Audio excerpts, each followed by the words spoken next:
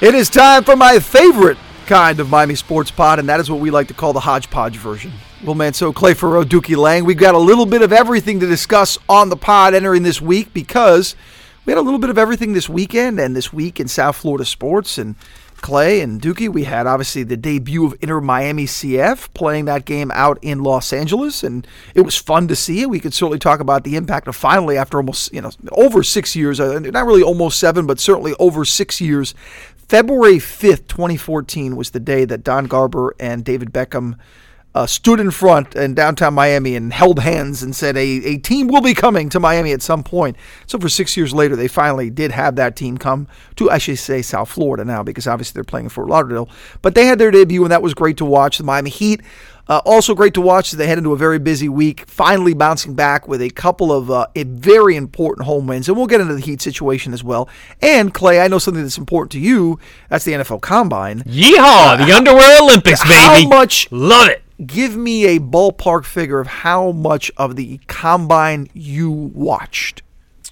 Minutes, hours, days? So it's hard because I was working while it was on, and so I kind of had it on in the background while it was on. But yeah, I mean, there were a couple of nights when I was at the station, and I would say a solid 5-6 hours it was on the TV. And the way we're set up, it's you can turn the TVs to turn into where they would face you, and so I'd had the Heat game on, and then the Combine on as well. So yeah, and I enjoy a lot of it, and part of it I enjoy is like when you're watching it, I enjoy hearing the people who do kind of know their stuff, and Daniel Jeremiah I think does a really good job at NFL Network and can kind of tell you, okay, this is significant, this is not, and the things that maybe we thought were important were not. But with all that said, I can't sit there and watch a guy and say, oh, that guy is better than this guy running around in his underwear and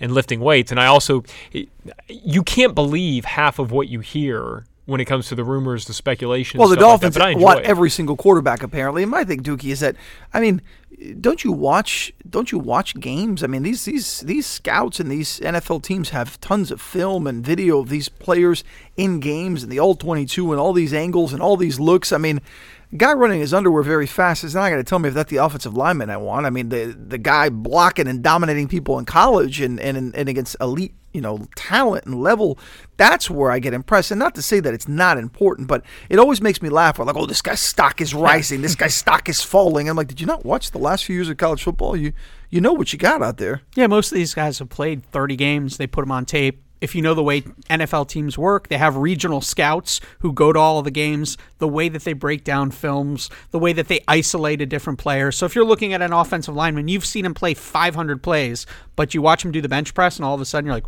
this guy's strong. It's kind of ridiculous. Well, I'll give you a quick example. Isaiah Simmons, right? Yeah, Clemson. A kid from Clemson. I remember watching him in the national title game, and being a Giants fan, Giants desperately need linebackers. They desperately need everything, actually, but they really need linebackers. And in the game, you just watch him play, and it's like, my goodness, he's everywhere. Yeah, he's the one thing that catches your eye. So the fact that he ran a 4.38 really doesn't mean anything to me. He's very fast. The fact that he's making plays all over the field, lined up in every position, that's much more impressive to me than that he ran a 4.38. But I think the NFL, to their credit, has been able to make the season year-round by turning the Combine into not only an event, but a television event that will get Clay. It's been nonstop since the Super Bowl was here a few weeks ago. There hasn't been a break in the NFL, and free agency's coming, so there won't be a break. And when other when other leagues try to go up against the NFL, we saw the AAFL or whatever last year fail, and this year it's the XFL.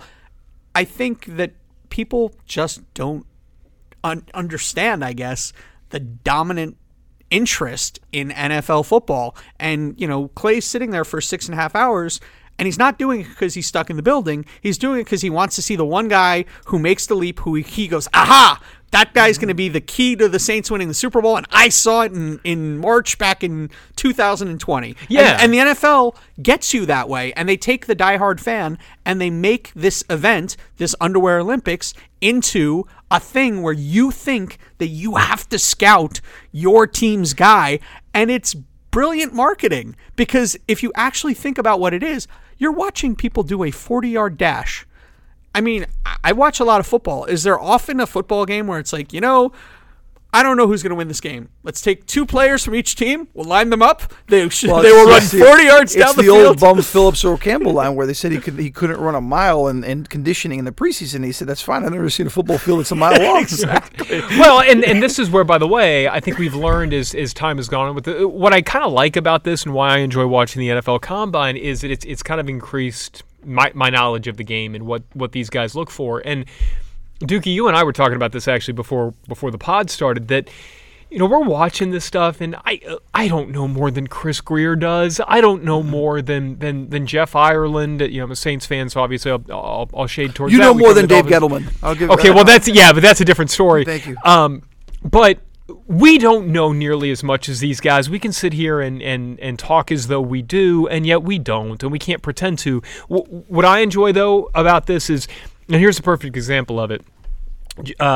Jefferson, the receiver from LSU, who's outstanding. Justin Jefferson. Yeah, I like him too. He's a nice player. He's great, and yet you look at the tape and you watch him in games, and what you knew about him was, man, this guy's a phenomenal route runner, catches everything near him.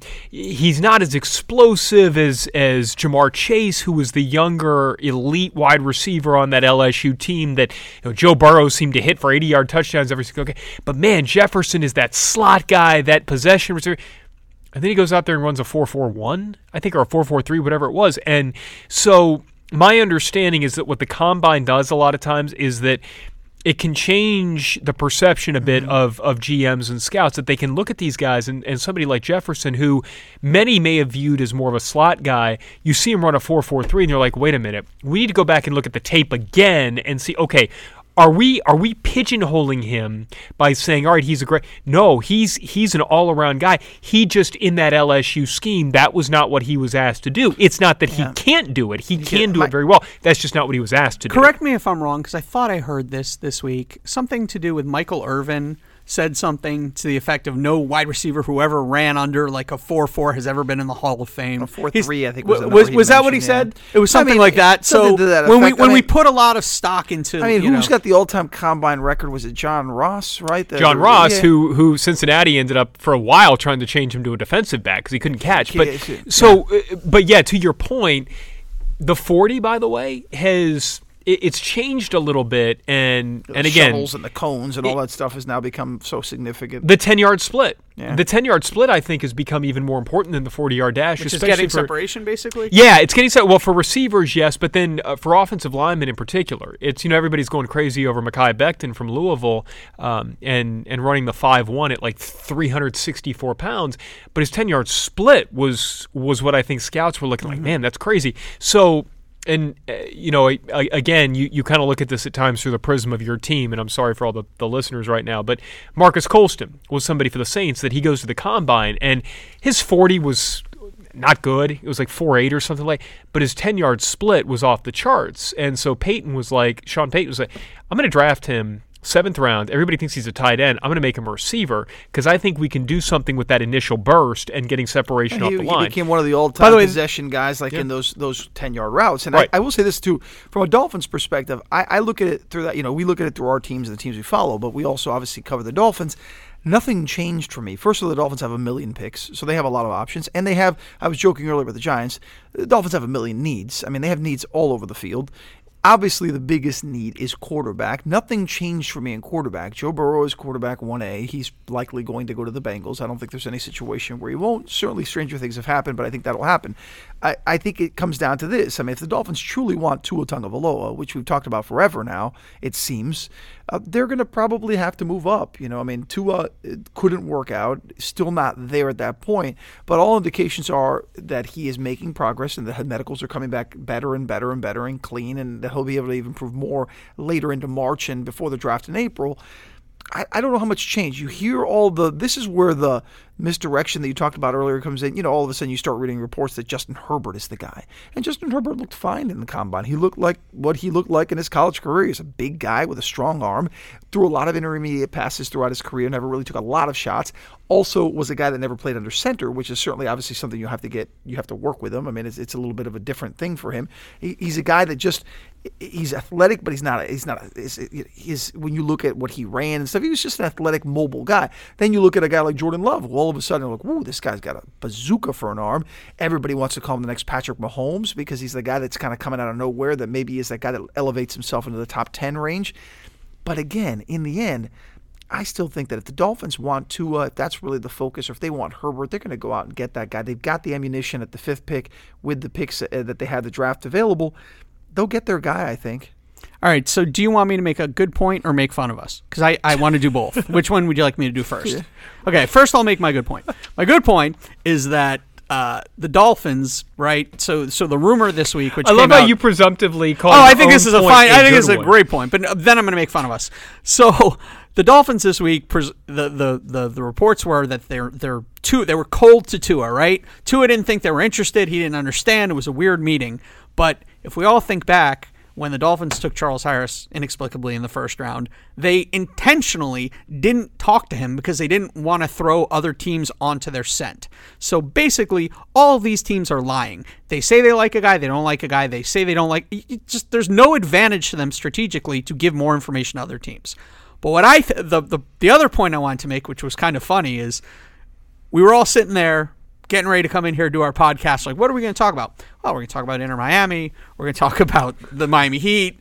And we just did 11 and a half minutes of breaking down 10-yard splits and deep dive. I mean, we went into it, which is awesome. I love it. That's what we... I love it. In fairness, we came in with the idea we're going to talk three things. We didn't know what order we're going to talk. We're still going to talk Inter Miami and Heat. Oh, no, of course. I went so deep into it. I wanted to ask Clay because I knew Clay. This is like something that, like, to me, I probably watch. Actually, I didn't watch any combine. I just watched stuff on Twitter that was retweeted. So I saw Becton's 40. I saw Jordan Love's throws. I saw Herbert's. I saw Isaiah Simmons run. Those. But I didn't watch it. You know what I mean? I just happened to see it. So I saw the highlights. He's definitely our expert. Yeah. So that's why I started with you, because I know that that's something that you really truly gauge and watch. And by the way, as many people do, like you said, NFL is king. The NFL, the amount of attention it gets is extraordinary. Well, nothing changed for me from the Dolphins' perspective. That's just all I was trying to say. Well, and there's a writer that I like a lot, Nick Underhill, who brought it. He said, look, that maybe I'm going to be wrong on this, but the NFL moved this thing to prime time and try to make it a TV show, and it seems silly, and yet here I am watching them the next day, come to find out that the ratings were up over 100% year over year, and so it worked, and so a lot of people do it. The one thing I'll say let's bring this back to the Dolphins. Let's go back to your good point, David. I mean, yeah, this is exactly what they did with Charles Harris. Yeah. You're not going to be able to. If anything, it made me think they wanted Tua more. Yeah. I felt the same way. And I think we need to fall. Other GMs probably remember that. And by the way, Tua's going to say all the right things and leak other right things because he wants to be here. He's made it. Sure. I don't think he's hidden it at all that this is where he wants to be. I mean, the climate, the area, the support he's already gotten. I think it's pretty clear Tua would love to be in Miami. Yeah, but two things here. Number one, in all my years following this, and the more I watch, I think the one thing, if you want to glean any knowledge or wisdom, it's that we just don't know. And as much as we'd like to sit here and tell you we do, and we have our likes, and I'll be completely transparent here. I've loved Joe Burrow from the second I saw that Texas game. I actually liked him last year against UCF in the bowl game. Jordan Love's somebody that fascinates me because he's somebody who was outstanding in 2018. I mean, he looked like Mahomes, and then this past year he fell off. Well, he lost his head coach. He lost 9 offensive starters and an offensive coordinator, all that. So I've got my likes. I've got the guys that I'm going to bring to the table that I'm biased towards. I'm not a big Justin Herbert fan, and yet what this all means is that in 20 years, Justin Herbert's going to be in Canton, and we're going to look back, and Joe Burrow and Jordan Love may be busts, and all the hours that I spent watching aren't going to mean anything. Look, I remember going into the draft 2 years ago when the Giants desperately needed a quarterback. They ended up getting Daniel Jones last year. I liked two quarterbacks. I liked Josh Rosen, and I liked Lamar Jackson. Yeah. And I knew that probably neither would be selected by the Giants because the Giants had such an early pick. I didn't think they would get them that early. They ended up taking Saquon Barkley, who's a stud, but obviously not a quarterback. Josh Rosen is now bouncing around to potentially maybe his third team at some point in the next couple of years, so I don't think he's got a future in Miami. And Lamar Jackson's the most valuable player in the league. So, I mean, you pick a side. I will say this. I liked Justin Herbert a couple of years ago as well, and he ended up not coming out. I thought he probably would have been at the top of those three to me just because I like everything about him, his size. But in college, he was very non-aggressive. He was, he took the short passes. He took what the defense gave him. He wasn't a guy who made a lot of big plays, and that's what's sexy in the NFL, right? Then you look at Mahomes' tape from when he played at Texas Tech. What was exciting about it? He's throwing the ball over the field, flinging it sideways, and it's translated to the NFL. Lamar Jackson, the same thing. At Louisville, it's translated to the NFL. I will say this, though. To me, Tua in Miami just seems like the worst kept secret. Yeah. It does. It just seems like everything is lining up. And I think it even goes back to last year, right? Remember when Stephen Ross sort of indicated that he was okay with the Dolphins when they hired Brian Flores not being so great because he has his eye. The implication was tank for Tua. Well, Rich Eisen said that this has been ever since Tua threw that touchdown pass his freshman year in the national championship game. That Stephen Ross has wanted him since then. I believe that. Yeah, I mean, this is you're right. I believe there's some truth to that. And you know what? If you're in management, right, and you're Dolphins brass, and your owner is fixated on a guy and has wanted that guy for several years. It's not a. By the way, it's not a bad guy to get fixated. But, no, I'm not saying it's right or wrong. But if that's the guy, it's not a career advancing move to go against your boss in that particular instance. By the way, you want to make fun of us? I'll make fun of us, and I'll make fun of this whole process because I'm part of it too. We're all part of it. This is what drives me crazy about the draft process. We've named four or five quarterbacks. They might take none of them. They probably will, right? Take one of those. Okay. And that's the thing. And when you look around, like we were talking about, I was following on Twitter. You watch the combine. You mentioned some of the insiders that say a lot of names, and they all, you follow the Saints. We follow the Giants. We obviously also follow the Dolphins. They have all these three teams, as an example, have all been connected to about 25 players probably in the first round. I mean, when you really think about it. And one of those players will likely be on those teams, right? Well, and then everybody will see, I told you back in March at the Combine, I told you Jordan Love could be somebody the Dolphins are looking at when it's like, it could end up being Justin Herbert, it could be Tua, but everybody's going to always be right. That's what bothers me about Combine coverage. Well, there's so many names out there. It's kind of like NBA trade rumors when you have people who will list 15 different names that Pat Riley has supposedly liked for the last 4 years, and then they want to pat on the back when one out of those 15 last year we did it with Christian Wilkins. We did. Remember, that was like the hot. I think Christian Wilkins was the most pinpointed pick of last year's draft. Everybody looked, okay, the Dolphins need a tackle. He's in that range. He's a great player. He's a great attitude. And he was one of the 7 guys we always mention when we do podcasts or stuff. And then they took him.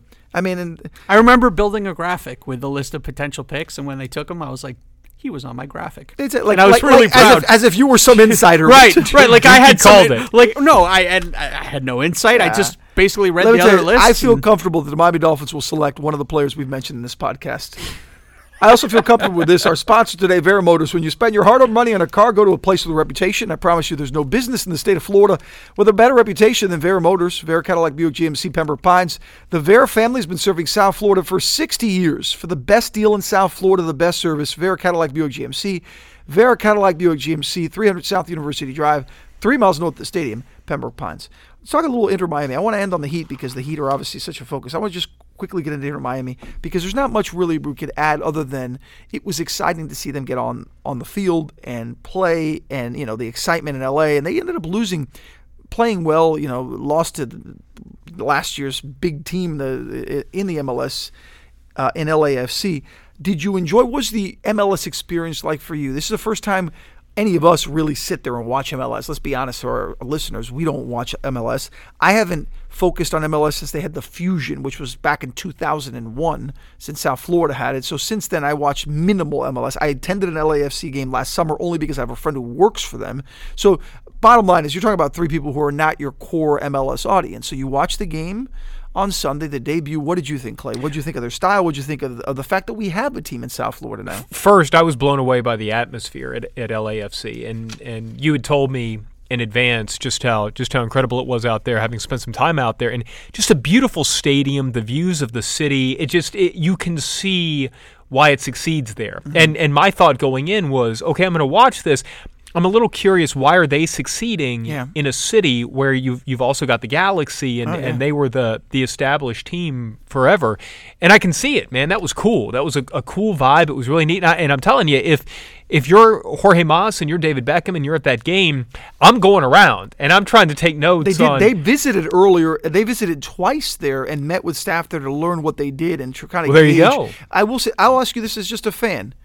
Did it entice you to want more? Did it want you to take your family to a game here? Did it make you think that you could become not just a person who covers it because it's a South Florida pro team, that you would actually enjoy this and be a fan of this team? It depends on if my daughters want to get into soccer. And I'll say this, I had my 3-year-old, she was riding her tricycle around the house and I put the game on and she stops her tricycle right there in front of the game in a good solid 5 minutes. Now, for a 3-year-old to sit there for 5 minutes and watch anything, it's pretty remarkable. And she just sat there and watched the ball go back, and then she went off on her merry way. So I'm intrigued now. And if she's somebody who would get into soccer, anybody in my family, absolutely. Because I'm watching the guys doing the chants and all that. Like, that could be a really cool atmosphere, something they could really enjoy. I wonder if it could be recreated here, though. Yeah, so I think it's more individualized. Like, I didn't watch it and think, oh, I'm going to go out and spend one of my few date nights out there because I don't know, it's something my wife would really get into, and I want to, but if my kids get into it, yes. So that's as far as the atmosphere goes.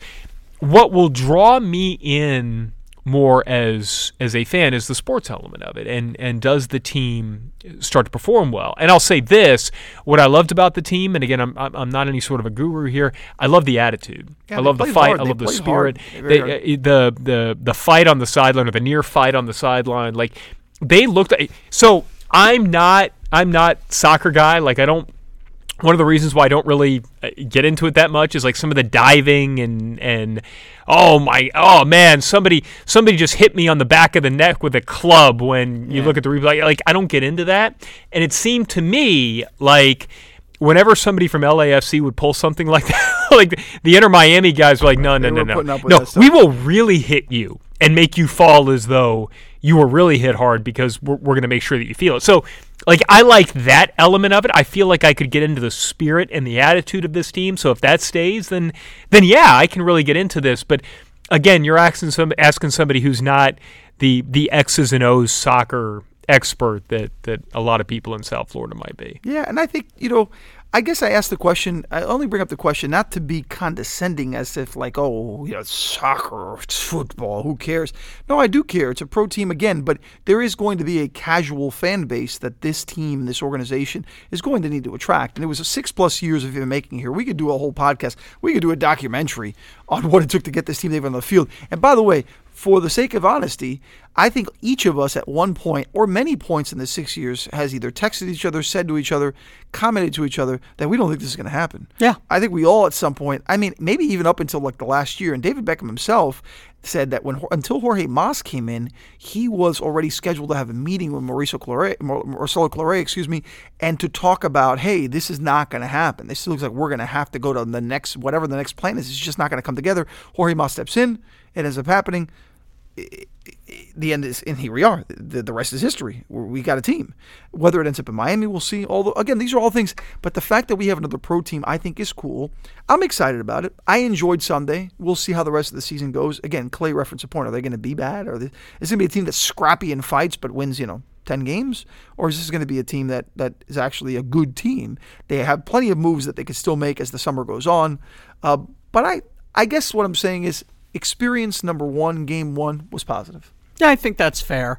Look, I think it's to all of our benefits to have more sports in this town. Period.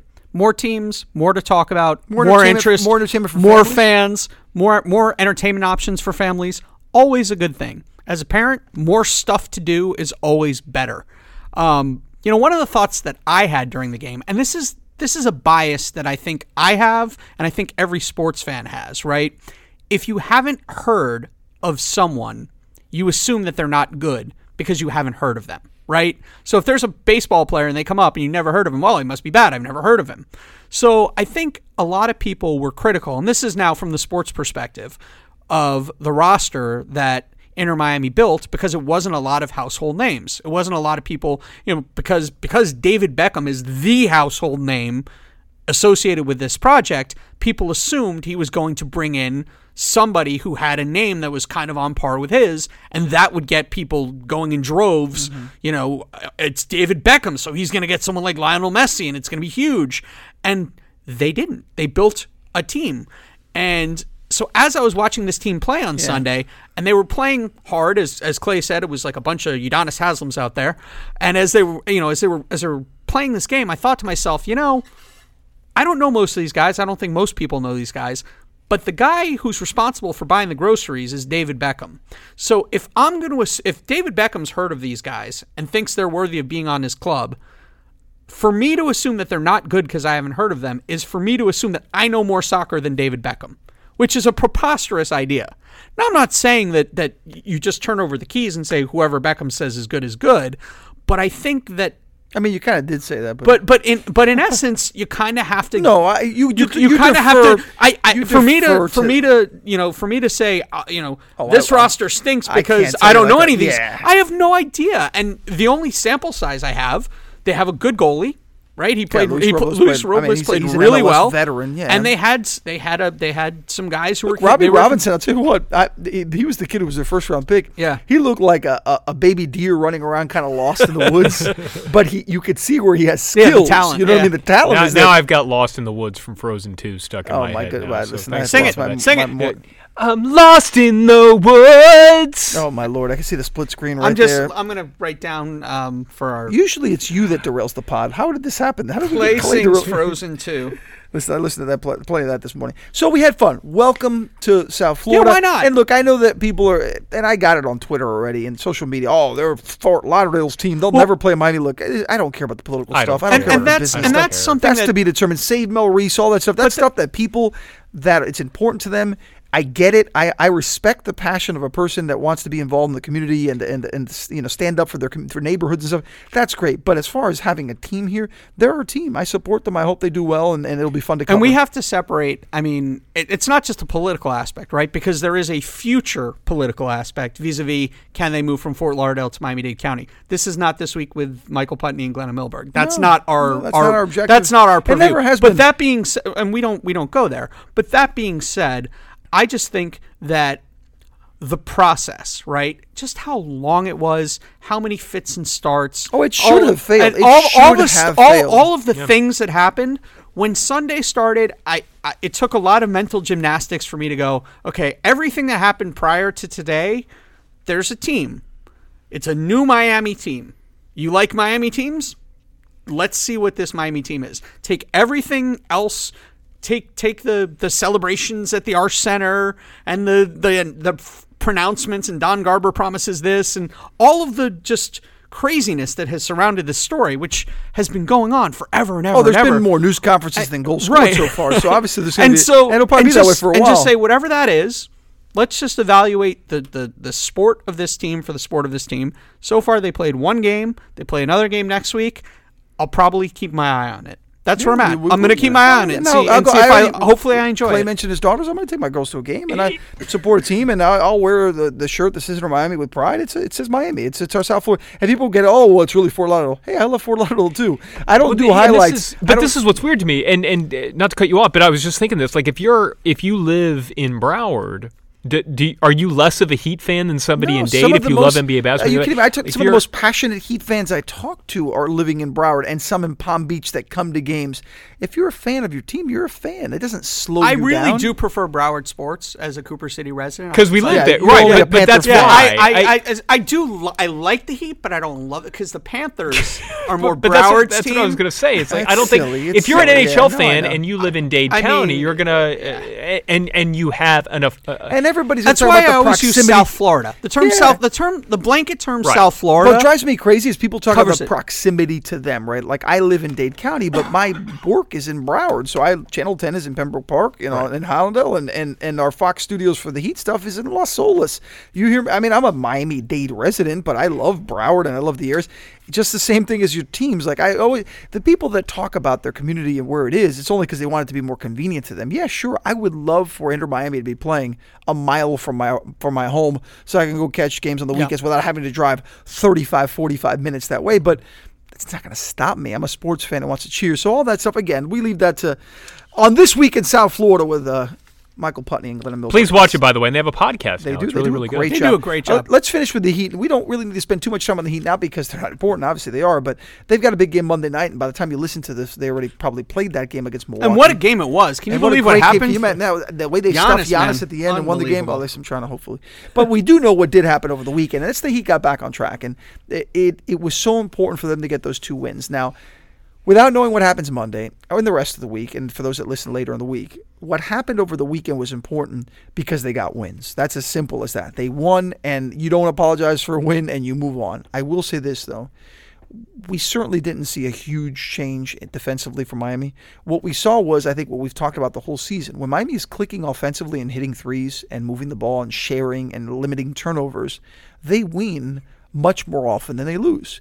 When the Heat are stagnant offensively and missing shots because their defense has struggled so much, they lose. And why did they lose, and have they lost some games to bad teams in the last month or so? Because there have been ruts in the offense. You asked me off air, Dookie, I'm sorry, you said, hey, because you went to the game on Saturday night, and you said, what, man, that run by the end by Brooklyn, really, man, the defense was bad. I said, I didn't think it was bad. I thought it was the same defense that you had been seeing. The problem was Jimmy missed a jumper, then missed a layup. There was a bad possession where they didn't get a good shot off. I mean, so this all happened in the span of 3 or 4 possessions. Then in those 3 or 4 possessions, the Nets in turn were having good offensive possessions as they had for much of the second half. It's not like they were bad. It's just when you're missing shots, that's the way you make up a run. So when you're up 10, right? If you're up 10 or 12 with 5 minutes left, what was the game, the Cleveland game? They were up, was it 12? I think, 12 with 4 minutes left. Yeah. If the Heat make shots down the stretch, it doesn't matter how many shots the Cavs make. Just on simple math alone, the Cavs aren't catching up. But what happened? The Heat stopped making shots. Cavs kept making shots.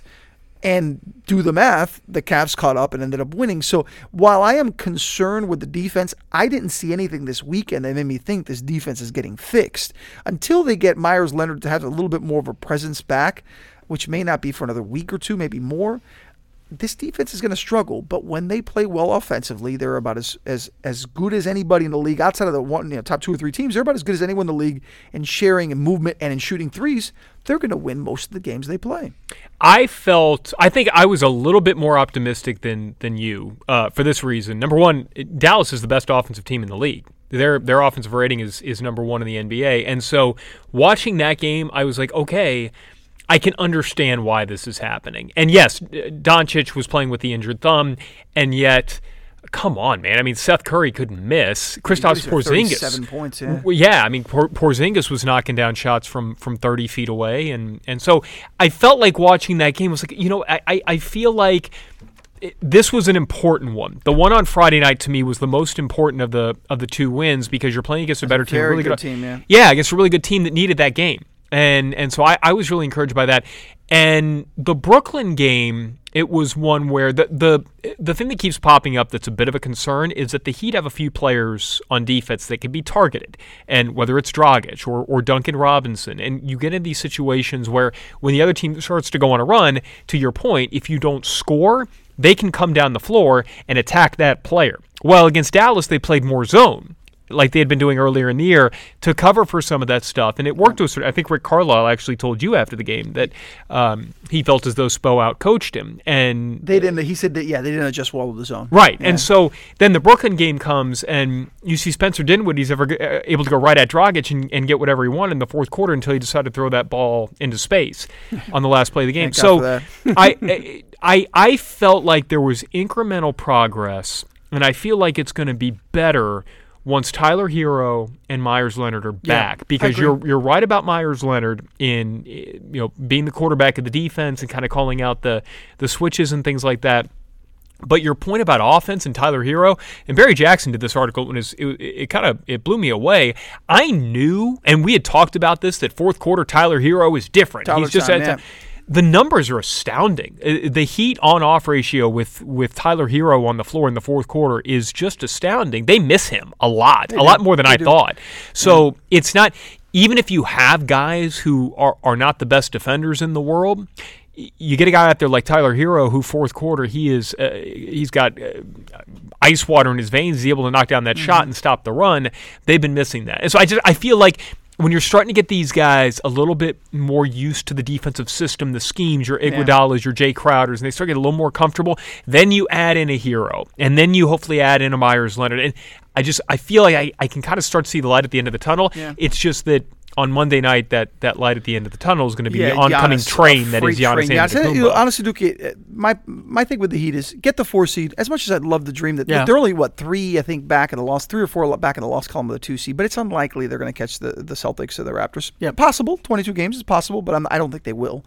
Get the 4 seed, get healthy. And I like the Heat's chances in the playoffs to win a series and to contest in a second series, to have a shot to win a second series. I would just like to see this team together, playing good basketball, playing the way that they're supposed to, because what Clay was talking about, what you were talking about with the 2 guys who are out, is the deficiencies that you're seeing are the specific functions that they serve, right? So, Will, you're literally talking about their inability to get a bucket in the fourth quarter, which is what Tyler Hero is, right?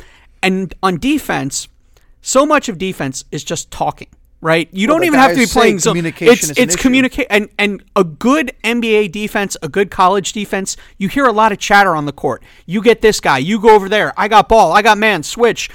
The Heat aren't talking as much because the dude with that big booming voice is sitting there in green suits on the sideline. So when they come together, if Hero can get back before the end of the regular season, if Myers Leonard can get back, the areas where they're struggling, I think those guys fill those needs. Yeah, so I think that their absence, in a strange way, when you're looking long term, lets you go, man, I didn't realize until a month ago how freaking valuable it's true. Myers Leonard was to the Heat's defense. They're a mess without him. And I didn't realize how stagnant the Heat's offense was in the fourth quarter without Tyler Hero. Thank goodness, long term, they have those guys. Play the music real quick.